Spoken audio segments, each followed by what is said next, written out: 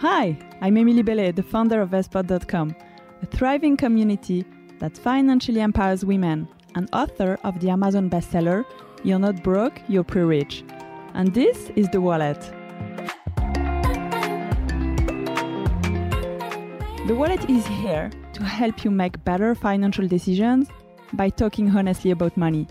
I'll be sharing my best tips, inspiring you to take charge of your financial futures, and talking to an array of awesome guests from all walks of life: employees, freelancers, entrepreneurs, and money experts. Many of us are trying to consume less, eat less meat, recycle, limit the number of flights we take to have a positive impact on the environment. However, it is estimated that of the £3 trillion invested in UK pensions, a lot of it funds harmful industries like fossil fuels, tobacco, and arms, according to Make My Money Matter. With workplace pensions, it's sometimes hard to know where your money is being invested, which could be conflicting with your personal beliefs, but there is a huge potential for this money to be used for positive change. Joining me today is Georgia Stewart, the co-founder of Tumelo, an impact-focused financial technology firm. Her mission is to enable investors and pension members to benefit from a more sustainable investment system, giving a voice to shareholders and full transparency as to where their money is being invested. We look at how you can make sustainable choices with your investments and how to get started investing in companies and causes you care about. Remember, the value of investments can go down as well as up, so you may get back less than you invest. And also, always do your research. And note that we discussed in this podcast is not a personal recommendation for any particular investment. I also wanted to let you know that we are not financial advisors. So the articles, the information made available on Vestpod.com and in this podcast are provided just for educational purposes and do not constitute financial advice. So make sure you consult with an independent financial advisor for advice on your specific circumstances. I hope you enjoy it. Hi, Georgia. Hello, how are you? I'm very well. How are you today? Really good, thank you. Thanks for having me on. Yeah, where are you? I'm based in Edinburgh at the moment. So normally we're based in Bristol, but we're pretty much spread out across the UK at the moment. Great. No, thank you so much for joining me on the Wallet today. You spoke at a Vestpod event about, impact investing and how to make your money work for you in a more sustainable way. So I guess that's, what I want to cover today. But maybe I wanted to start by asking you, if you could share a little bit more about yourself and your background. Yeah, sure. So obviously my name's Georgia. I'm the CEO and co-founder of Tumelo, which is an impact-led financial technology firm. I guess we're going to go into that a bit more. Before founding Tumelo, I was at university. I went to Cambridge and studied really climate change and evolutionary biology and that kind of stuff. So always focused on sustainability and the environment. And at university, I worked for a campaign called Positive Investment Cambridge, which was a group of students, mostly like masters and PhD students, who were obsessed with changing the way the university invested its own endowment. So basically trying to make the university's investments more sustainable, and specifically using the university's reputation as kind of an old, archaic institution with significant clout to get them to be a more proactive shareholder and enact change at some of the companies that we invested in, like BP or Shell or British American Tobacco. So it was all about using the power of the university's voice to improve those companies, to influence them in a positive way. And that's what I worked on at university. So that was sustainable investing, but with a real focus on stewardship or shareholder engagement is another word for that. And that's really where Tumelo came from. Before actually starting Tumelo, I did a bit of time in sustainable investment, kind of in the asset management side. So as an analyst on some active asset management desks, that kind of green investment, I guess you would say. And I also did a bit of time at a conservation agency, working specifically with businesses, large corporations, thinking about how they could improve their footprint on the environment and specifically on biodiversity. So I guess it was a well-rounded experience before then launching Tumelo, which really goes back to those roots of that campaign at Cambridge and focuses on how we can help everybody be a more proactive shareholder over their investment. Yeah, and that's really, I guess, your mission with Tumelo. It's enabling investors, so like you and me, I guess, and like pension members to invest in a more sustainable way. How did you start the business, and what are you trying to achieve? So, as you said, our vision is really to help every investor have positive influence on companies they own through their investments. And when you're investing in an ISA, or whether it's through your pension, your money is being invested indirectly in lots of really large companies. And it may feel like those companies are untouchable. It's like Facebook and Microsoft and Google and BP. But actually, with share ownership comes really interesting shareholder rights, including things like being able to influence how those companies report on climate change, or how they focus on gender equality or human rights, for example. And so what we aim to do, our mission, is really to empower investment providers, so that's investment platforms, pension providers, to really engage their underlying investors by giving them transparency and giving them a shareholder voice for the first time. Because at the moment, if you invest through an ISA or through your pension, you don't have a voice. You're just handing your money over to someone else to kind of sort that stuff out. And I guess in terms of our mission, we're really looking at how we can build a more sustainable investing system, but by doing that through the power of shareholder engagement rather than necessarily picking ESG or SRI funds. And both of those things can be done together, but we are thinking about how anyone with any investment can contribute to positive influence to the companies that they are invested in. Yeah, okay. And I mean, we'll talk about sustainable investing and what it actually means. And you mentioned ESG, SRI. There's like so many acronyms and jargon. So I think we'll deep dive into that, and also talk about your pension, because I mean, a lot of people have pension, and when you have a pension, if we just take a step back, it means your money is going to be invested in the stock market. Most people don't actually know that. And it's usually going to go into funds, so equity funds and bond funds. So it's going to be invested in companies. And with Tumelo, you can actually understand better how to make this money work in a more sustainable way. I think we've seen people are increasingly interested in making an impact on the world. So that's going to be from environmental change to social change, for example. I think for me, I see I've been changing the way I spend my money, I consume, and slowly this also had an impact on how I invest. So can we go back, and can you actually define for us what sustainable investing is, and maybe the difference with SRI, with ESG and impact investing, because there's all these terms and they can be quite confusing. Yeah, sure. So, I mean, sustainability means the same whether you're talking about investing or consumerism or, I guess, any other way, education, like whatever you're applying it to. It's the idea that if you use something now, it's still going to exist for future generations. And I suppose that's really what it means when you apply it to investing as well.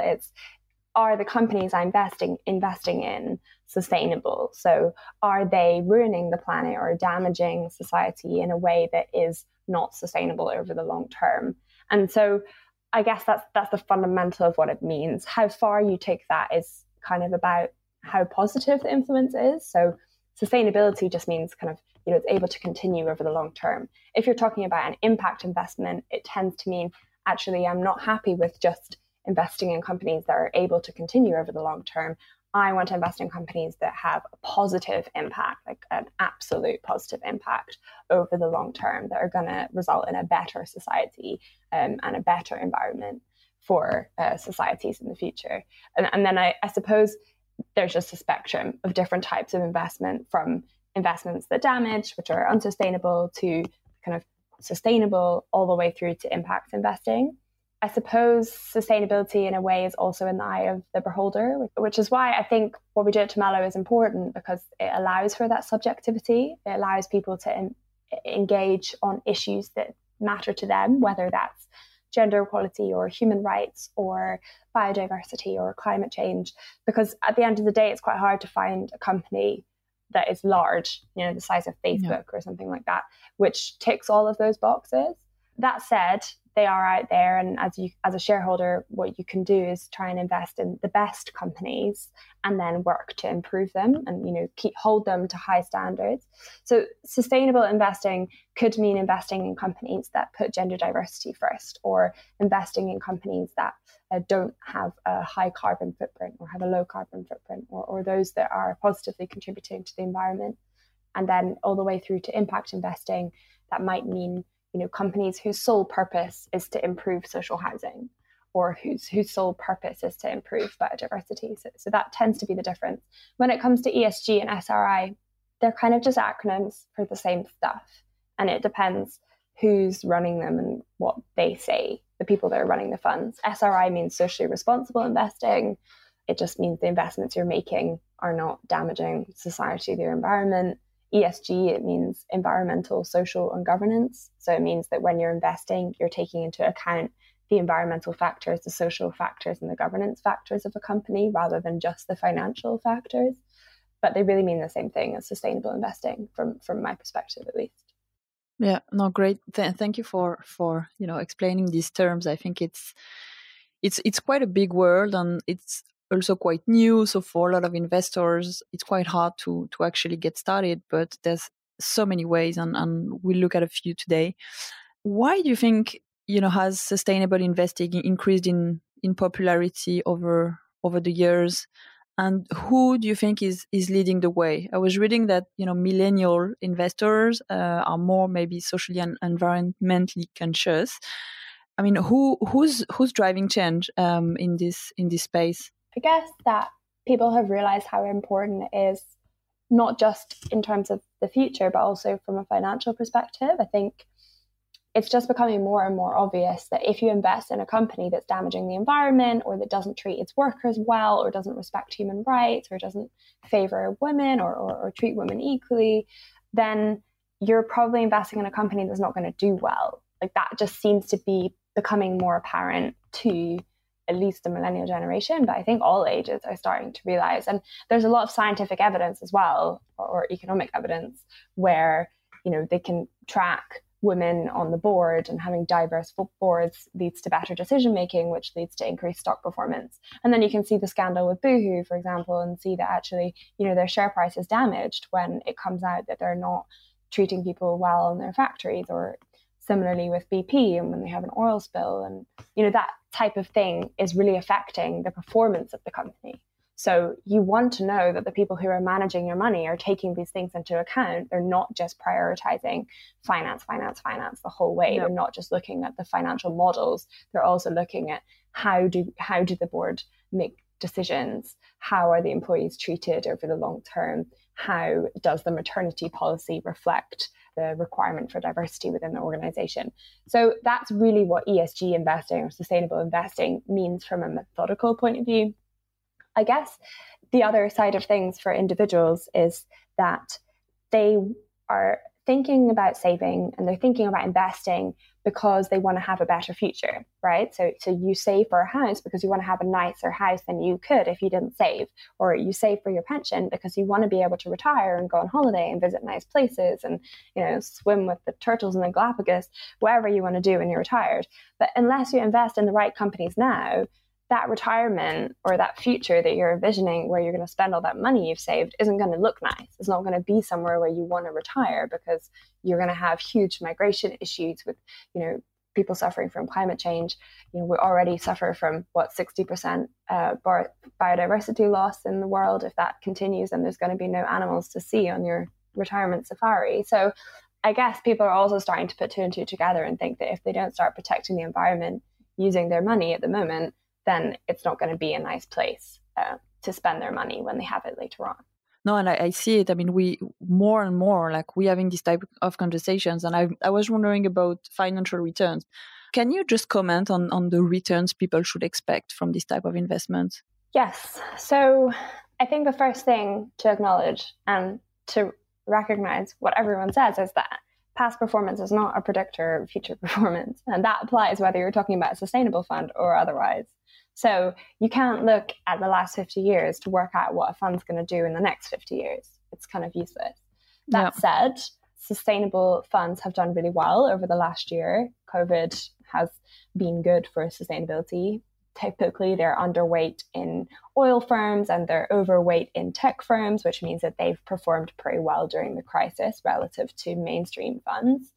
And they have done really well over the last 5 to 10 years, regardless. There isn't a long history of sustainable funds going back hundreds of years because it didn't used to be something that people considered or labeled in that way. And as we discussed, sustainability is really subjective. So I think you have to understand the philosophy of the fund manager, and also you have to understand what your own outlook is. I mean, if you say, Emily, that you agree that investing in, I don't know, companies that behave more like Patagonia versus companies that are damaging the planet is going to lead to good returns, then you should go with that instinct, because if that is your world outlook and that's the life you're going to lead and the way that you're going to vote and the way that your friends are going to vote, then it is inevitable that those companies will do better. But you have to believe in that yourself. And I guess if you don't believe that that's going to happen, then maybe you are going to want to hedge your bets and not invest so heavily in sustainable funds. So I think you have to think about your own world outlook and align your investments with that. And if you are eating vegan, or you're cycling to school, or you are worried about air pollution, or you care about conservation, any of these things would point towards the fact that you might also want to consider investing more sustainably, or investing in line with any of those values, because it doesn't make sense for your consumerism and your behavior as a citizen, i.e. how you vote, the way you go about your life, how you behave, should conflict with your investments, because there is a lot of contradiction that exists there at the moment, mostly just because there's a lack of transparency. And I guess, as you say, searching for those funds is really difficult and trying to work out, how do we not take a risk? But there are lots of really reputable fund managers who are, if I just take Baillie Gifford, for example, because I know those guys, they have got an incredible track record as a fund management house. They have a fund which is called Positive Change, and they're not going to release a fund and not manage it to the same standard as they do the rest of their funds. And you can read about the philosophy of the fund manager and the committee that's managing that fund before you invest. So I guess it seems like if you apply rationality to your fund selection, as you would no matter where you invested, then you should end up with a good outcome, or an outcome in line with what you would have had if you didn't invest sustainably. Yeah, no, thanks, Georgia. And yeah, I guess it's starting with an opinion. So, where would you like your money to go? Because I think with auto enrollment, a lot of people now have pension pots. These pension pots are growing quite quickly, and if you have a pension, you're actually an investor. But the worrying start is that most people don't actually know how their money is invested. I don't know if you've seen, I'm sure you've seen this campaign by Richard Curtis, so the Love Actually director and comic relief founder, and he says much of the £3 trillion in UK pensions is contributing to the deforestation of the Amazon, helping tobacco companies sell cigarettes, and funding new fossil fuel projects. Is this surprising to you? Why don't we know where or how our money is being used? Yeah, so I know the folks at Make My Money Matter, and it's a brilliant campaign focused on consumer awareness and trying to help people understand that, I guess what I just said there, that contradiction does exist, that people who are working in the healthcare sector or even researching lung cancer have their pensions invested in tobacco companies, or people that specifically avoid.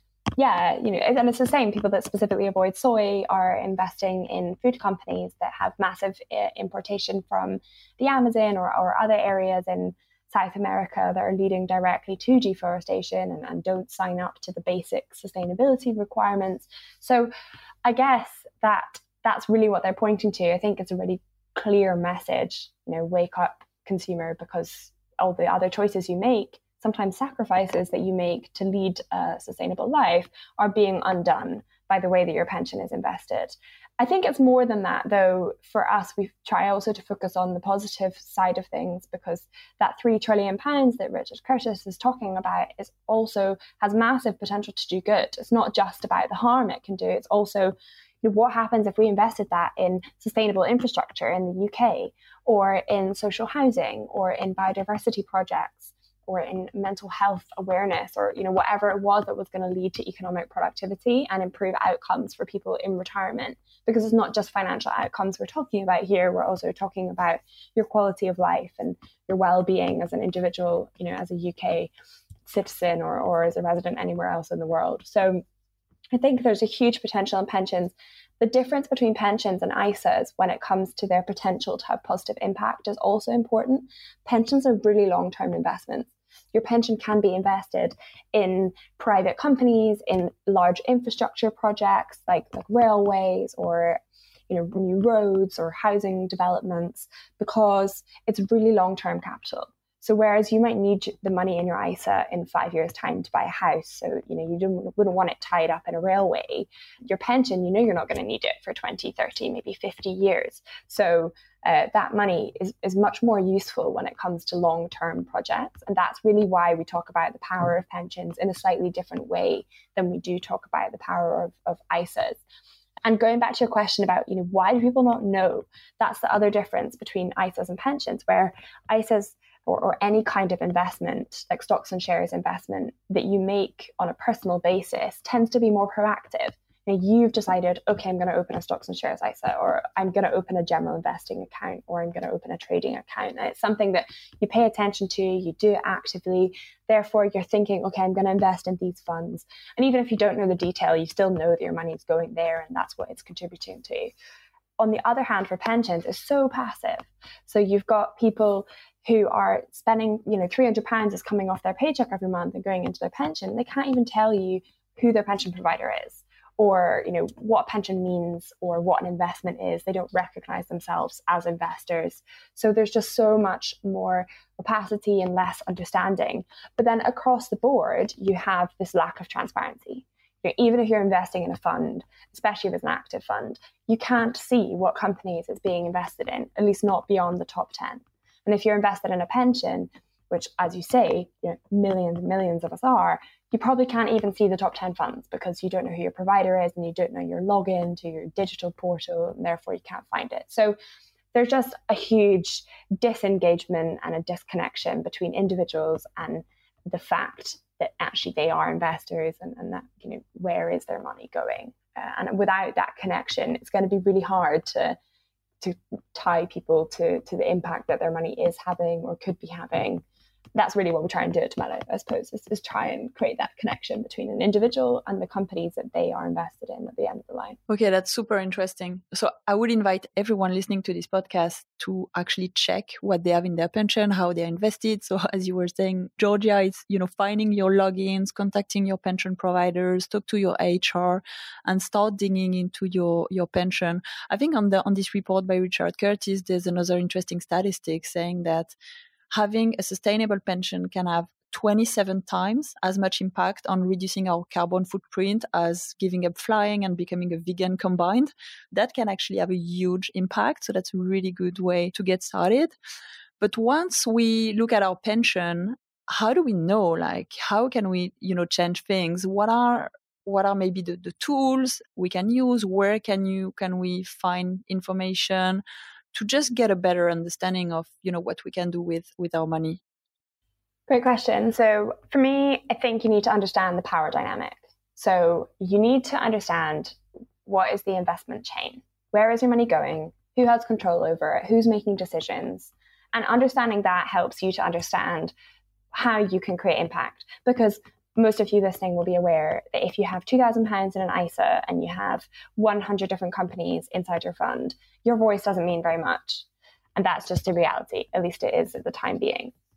So how can you make sure that someone down the chain is having impact towards sustainability, having a positive influence on the companies that you're invested in, whether through equity or bonds, doesn't matter. So when you make an investment, you are giving your money effectively, if you're invested in a fund, that is, to a fund manager. And that fund manager is deciding where to invest your money, like which individual companies, which individual bonds that they're going to buy with the pool of money that has been created by you and lots of other investors like you investing in that fund. So that fund manager is in a very powerful position, because not only are they deciding which companies to buy or sell, they are also getting the shareholder rights when they buy the shares in those companies. So if they are having a meeting with an oil company, then it's up to them. They're meeting the CFO, the CEO, potentially members of the board, certainly the investor relations team. So real people at these companies listening to what their shareholders want. They're meeting these people and they have the opportunity to push them on things like gender diversity or climate reporting or biodiversity disclosure or human rights, whatever it is that you're particularly interested in. So some fund managers will meet these companies and talk about those things endlessly. Others will meet those companies and they won't talk about them at all. They'll just focus on financial performance. And some fund managers won't even bother to meet the companies. So I think what you're trying to do is understand, like, what is the outlook of my fund manager? How much does he or she care about these issues? And is he or she going to be pushing the companies that they are invested in on these issues? When it comes to the actual shareholder rights and the voting rights, there was a resolution at BP this year where shareholders, like lots of fund managers, had come together and demanded that BP report on climate change and set climate change targets in like a completely new way that was really going to speed up the movement towards decarbonation and reducing their fossil fuel footprint. And that was a fund manager that some of you might have in your pension who had put that question to BP, and then all the other fund managers could vote on it. And in the end, that's really pressuring BP to completely change the way they think about climate change, because if they don't, they know that their shareholders are going to withdraw and they're going to lose money and their share price is going to drop. And when the CEOs and the board of these companies are incentivized by share price, they get paid based on how well their company is valued, it's really important to them that their share price doesn't drop, because that's the cash that they take home at the end of the day. So the system is set up in a way that we can use the levers of power that exist in the investment system to affect the way these companies behave. But if you just invest in any old fund manager who doesn't care about these companies, then you're not having any impact. So I think that's when it comes to, when you're picking a fund, kind of understanding the outlook of the fund manager through the philosophy that they have, through how they approach stewardship or shareholder engagement. And if they haven't written about that on the fund, then you shouldn't invest in the fund. I guess that sometimes people say, well, that doesn't say anything. Well, if they haven't said anything about it, then clearly it's not important to them. Whereas fund managers that really do care will say that straight away. They'll say, we talk to all of our companies about these issues. We always vote for climate change, for gender equality. We use all of our shareholder rights. We report back to investors. And then oh, well, these guys are taking it seriously and they're going to be looking after my money in a way that is kind of leveraging the power of that money to improve the output of these companies. Because you obviously can't be expected yourself to be, going through the fund and working out what, which company is sustainable and which isn't. Yeah. That's why you pay your fund manager. Yeah. And especially in your pension, I mean, money from pensions are going to be, I guess, in a mix of active funds and passive funds. So maybe you can talk to us a little bit about that. But I think one thing to remember, if you're investing money, so through a pension, maybe through a stocks and share ISA, it's your money. You are the client, and sometimes we can be a bit shy because we don't necessarily understand how our money is invested, how the financial industry, the stock market works. So we are not really asking for anything in return. We tend to pay also high fees. I mean, check the fees on your pension. But you are the client and you can really decide what you like to invest in. So you can become a little bit more active, maybe like a activist with your money.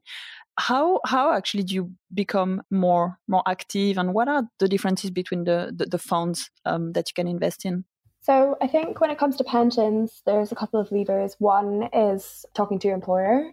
You're still a client. Your employer has arranged for you to get a pension, but they're not managing your pension in most cases, especially if it's a DC, like a direct contribution pension. And even if they are managing your pension, it's managed by a separate board, like a separate committee of people called trustees, whose sole job is to make sure that you have the right pension for you. They have a fiduciary duty. It's a legal binding to say that they will act in your best interest to get the best outcome for you as a pension member. That's all they have to do. So you need to tell them, I care about these things. How are you making sure that my money is invested in a good way, or that my fund manager is voting? How did you guys want to vote on the last climate change vote at BP? And you may well find that actually They didn't even know there was a vote, and that potentially is a problem for you, depending especially on how big your company is. So I think there's, and these are not complicated tools. I mean, I'm talking about sending an email. So they have to reply to you. And if you don't send it to the employer or the trustee, you can send it straight to your pension provider, straight to the large providers that you're paying, as you say, you're a client, that you're paying to look after your pension. And similarly, you can email a fund manager. So if you go onto any fund page, there's going to be a contact for that asset management house, and you'll be able to send them an email and say, hey, what are you doing about this? And the more specific you can be with your question, then the more specific the answer will be. But also, it's a really useful signal for them to say, oh, actually, these people care about this. Because one of the problems I have when I'm talking to fund managers is saying, they say to me, well, consumers don't care. And I'm thinking, well, consumers do care. Consumers just don't know how to care. They don't have the transparency to know that it's important. And if they did care, they don't know how to contact you. How would they express their opinion at the moment? It's not easy to move your money around, so you can't tell that way. And also, if you did move your money, you wouldn't know whether they moved it, because they needed it back, or because it was performance, or because of sustainability. So I guess it's a double-edged sword in that way, where fund managers don't think people care because people don't contact them. So what we need to do as consumers is contact them. And that's what Make My Money Matter are trying to get people to do, is to reach out to their pension, to their employer and their trustees and to their fund managers and say, hey, I really care about this. What are you doing? And I guess from Temelo's perspective, what we do is we build tools that help individuals look inside their pension and look inside their fund to see, okay, exactly which companies am I invested in? What votes are actually going on? So you'd be able to see that climate change vote happening at BP in real time and contribute your opinion. And that information, we are doing all the kind of legwork and the emailing, basically. We take all of your opinions and feed them back to the fund manager so that we can say, hey, all the people invested in this company's pension scheme really care that you vote yes on this climate change vote, or that you vote no on this CEO pay issue. And that kind of is opening up that two-way communication. But if your scheme doesn't currently use Temelo, the best way is to email them and tell them that you care about this stuff. And that they should sign up to Temelo. Yeah, that would be good too. No, of course. So you're working basically with asset managers, with pension providers, and you're helping these guys give a better, transparency around fund and where the money is going, and then doing all this, activism work on behalf of all of us, basically, who have pensions with these big providers, right? Yeah, exactly. And I guess we are, I study climate change and sustainability and stuff. So obviously it's coming from that perspective. But we also have people on our platform that don't care about climate change and that kind of feel the opposite. And it's still a way for them to express their opinion too. And obviously there are not very many of them.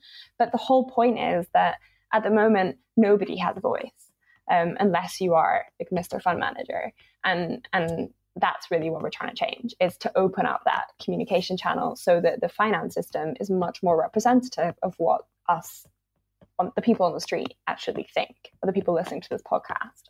And what we believe is that if these people had more of a say, then we would end up with a more sustainable system, because on the whole, people want better human rights, better gender equality, better climate change solutions, and that they will push for that.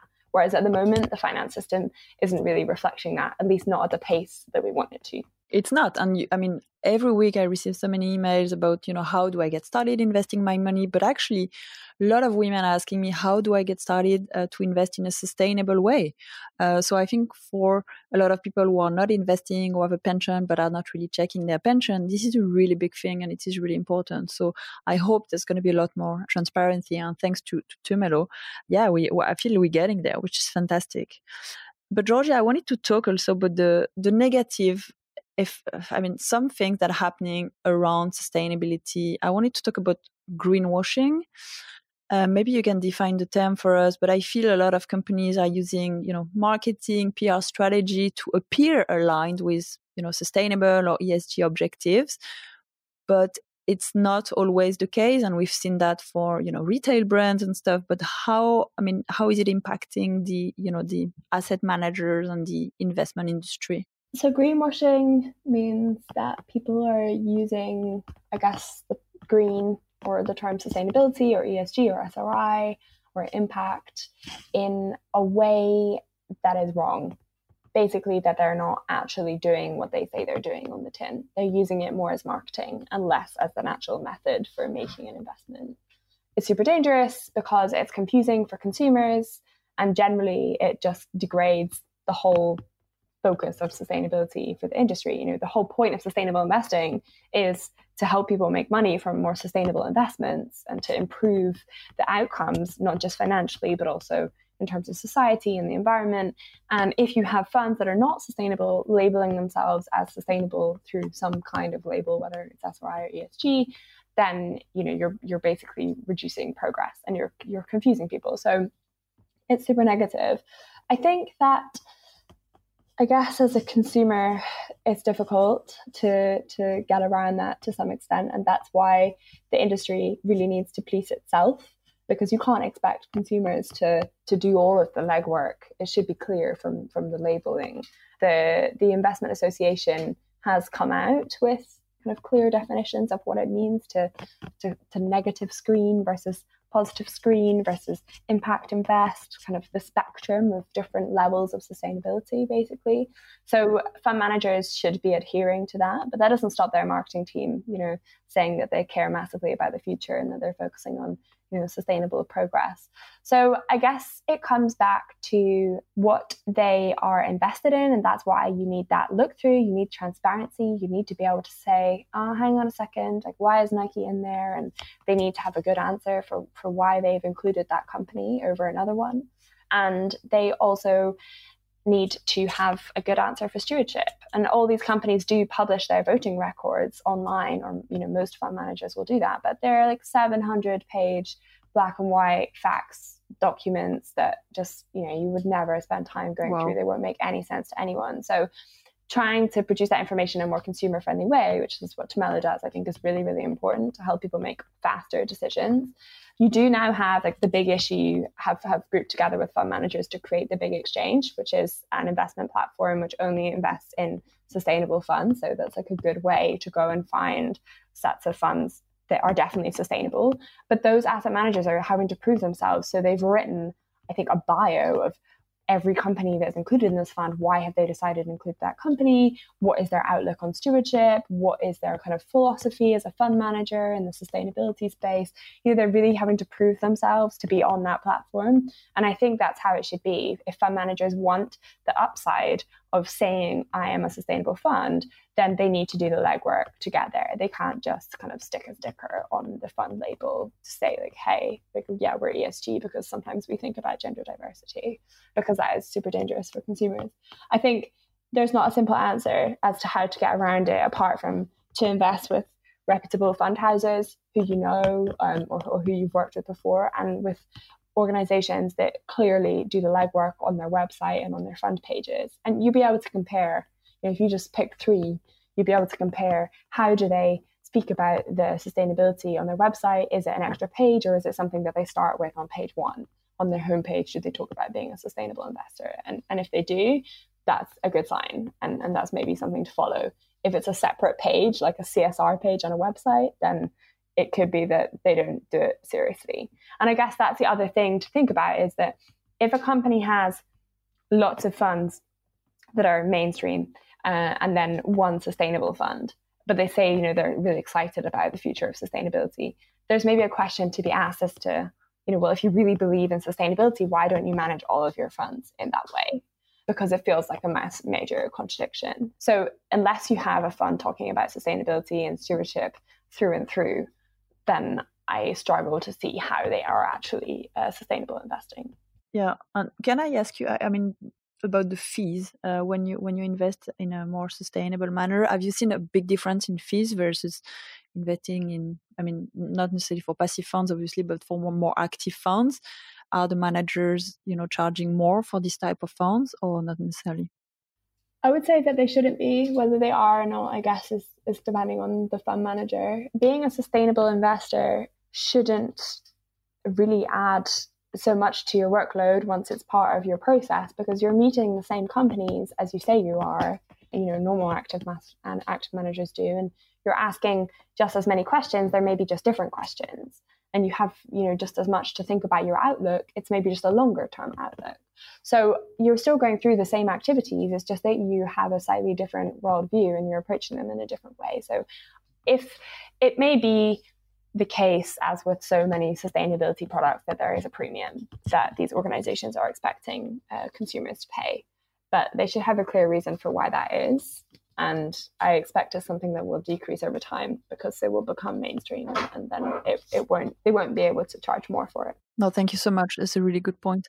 Do you see any other challenges sustainable investing? I guess mostly it's about education for us. It's about how can you make it super clear to individuals why sustainable investing matters. It's all about the why. Because when people will say, oh, I haven't really thought about sustainability, or I don't know what ESG is, or I don't care. But if you then explain to them just the fundamentals of why you might want to invest in a company that considers women an important asset, then immediately people are like, oh yeah, well, that's obvious. It's just they need that education to understand what is the norm at the moment versus what are they thinking should be obvious, which is, looks more like the future for us when it comes to the financial space. And I think, people expect these organizations to work in a consumer-friendly way, and they don't at the moment. So I think digital technology is a barrier. The fact that people can't access their pension or find it hard to do so, don't know their logins, is just, it's really going to slow down progress to people understanding where their pension is. So I guess education and digital uptake are the two main challenges that we have. Also, there's a lot of people working in finance and in this investing space, stewarding the assets, looking after our money, who don't necessarily share a more modern or maybe progressive worldview. And so, we spend a lot of time working with and maybe convincing people to think differently than they already do, when actually, if you were speaking to, maybe your average 26-year-old, you wouldn't even have to have that conversation. So that is a bit of a challenge. I do think it's changing, though. Most people are coming around to the idea that climate change is really, really important if they weren't there already. And regulation is really helping. So the FCA and the pensions regulator are definitely pushing in the direction of more transparency, better stewardship. The PLSA is a brilliant policy kind of institute that is pushing for trustees of pensions to communicate more with the underlying members. So, that's us. Ask us what we want, implement that in real life. So it's definitely going in the right direction. It's slow progress. No, thank you so much. And yeah, education is such a big piece. You're right. And I think here we're trying to, educate people financially. So, what's a pension? What do you do with your investments? And at the same time, like doing the sustainable thing, which is, where do you actually put your money? Can you make a difference in the world? So we'll get there. But yeah, you're right. It's a lot of education. Georgia has been super, super helpful. I have some quick fire questions for you, 5 questions that are more about your own finances. Are you ready? Yeah, sure. Your top 3 financial goals. Oh, gosh. I should definitely have thought properly about these before. Well, my top financial goal at the moment is to have a successful exit probably on the company. We're trying to grow and scale the business and to exit and to then allow us to scale globally. So that's a financial goal, Amazing. Which is a bit more team-based. My other financial goals are probably to save, to buy a house. So I'm definitely still in that. So it feels like strange juxtaposition, like exiting my company and still haven't bought a house, but that probably is true. And I have a savings file, or whatever you call it, a space on my Starling account, which is called Pony Pot. So I'm going to say that saving for a pony is also one of my top 3 financial goals. Cool. What's the best financial decision you've ever made? The best financial decision I've ever made. God, I haven't made that many financial decisions. Maybe it doesn't feel super obvious. I think the best financial decision I ever made was, when I was like 15, I needed pocket money and I started waitressing. And it was a financial decision, but actually I'm so glad that I did that, because I then waitressed for like 3 years or something. And it has been so useful for my kind of really basic EQ and empathy and customer service and the stuff that I need every day in my business now, like confidence. And I really feel like doing that then, just because I needed pocket money, and on all those other jobs that kind of came from it, like sales jobs and stuff like that, have really, really enabled me to make better decisions now. So I guess that was a financial decision that has gone well. Great. And maybe one that hasn't gone so well, like a bad financial decision? Oh, well, after I left university, I really wanted to work in conservation.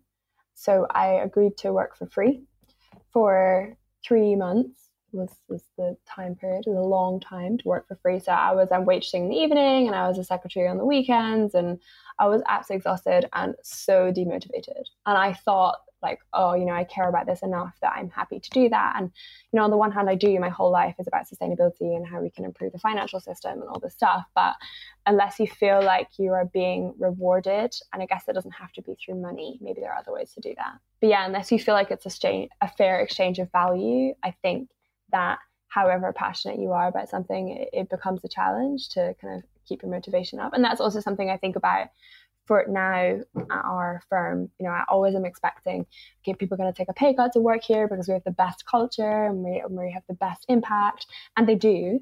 But at the same time, you have to make sure people feel recognized and that they, on an individual basis, are adding value and getting value from the organization. Because even though we have a really clear purpose, people are part of a team, but they're also individuals, and making sure people feel recognized and like there is a fair exchange of value is something that's really important. And I guess I learned that from that experience. It was hard working for free. Yeah, thank you. And what's financial independence for you? Financial independence for me, I guess it means living the way that I want to. I feel like, I want to be able to live sustainably, and I want to be able to afford to do that. And that really means having freedom to make decisions about how you eat and how you travel. And you can't be in a position where everything is last resort, because then you can't be sustainable. If you're not thinking about things long term, it's very hard to think sustainably. And that goes for everything, but especially consumerism. So I guess for me, financial independence is about having the space and the freedom to be able to make sustainable decisions whenever I can. Yeah. And what are the things you spend the most money on? Oh, I'm actually quite a good saver, I have to say. So I would say I spend most money on food overall, but also experiences. I love to, last weekend we went cliff jumping in Scotland, and that was a terrible decision in October. Don't do that if anyone that's listening. But yeah, I like to do fun things and spend money, having a nice time with other people. So I guess food and experiences are the main things I spend money on. Thank you so much, Georgia. Can we just finish off, and can you maybe tell me the most important things you've learned, and what are you still working on? I guess most important things I've learned.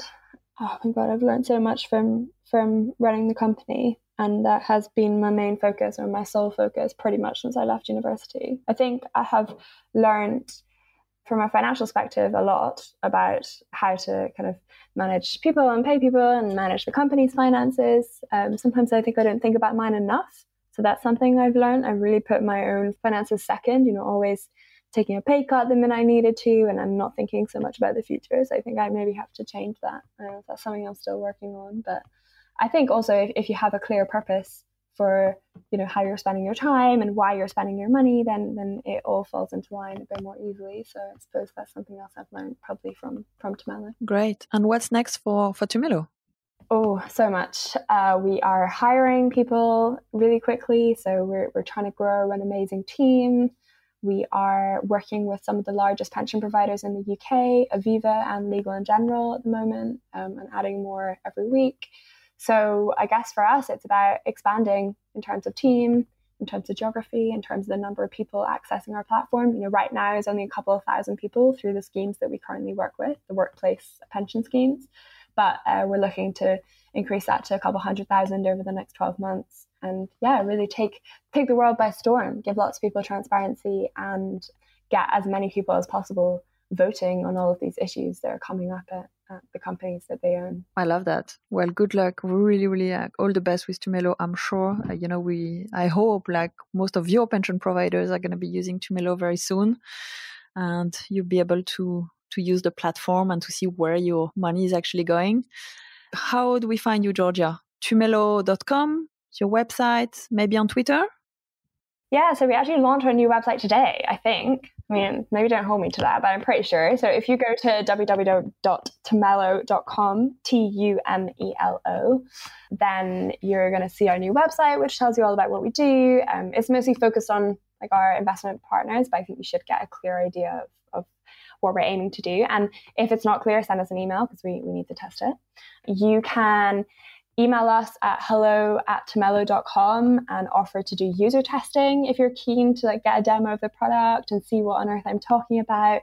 We love doing video interviews with kind of randomers who are offering a bit of their time. It takes like an hour. So that's something that's super important for us to keep learning about how normal people think about money rather than always speaking to kind of investment experts.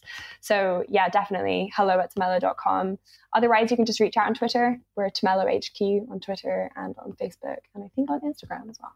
Amazing. I'll add everything to the resources of the podcast, and you'll be able to, see what Georgia is doing. Georgia, thank you so much for your time today. It was really a pleasure to talk to you. I hope I can see you soon. Yeah. Well, thanks very much for having me. It's been really nice to catch up again. And yeah, I look forward to seeing what you do with Vestpod in the podcast as well. Thank you so much. Bye. If you enjoyed this episode, please take a couple of seconds to rate it on your favorite podcast platform. Also, don't forget to join our community on Instagram and Facebook and to subscribe to our newsletter on vestpod.com. Feel free to email me with your comments and questions over at emily@vestpod.com. Thank you. Speak to you soon.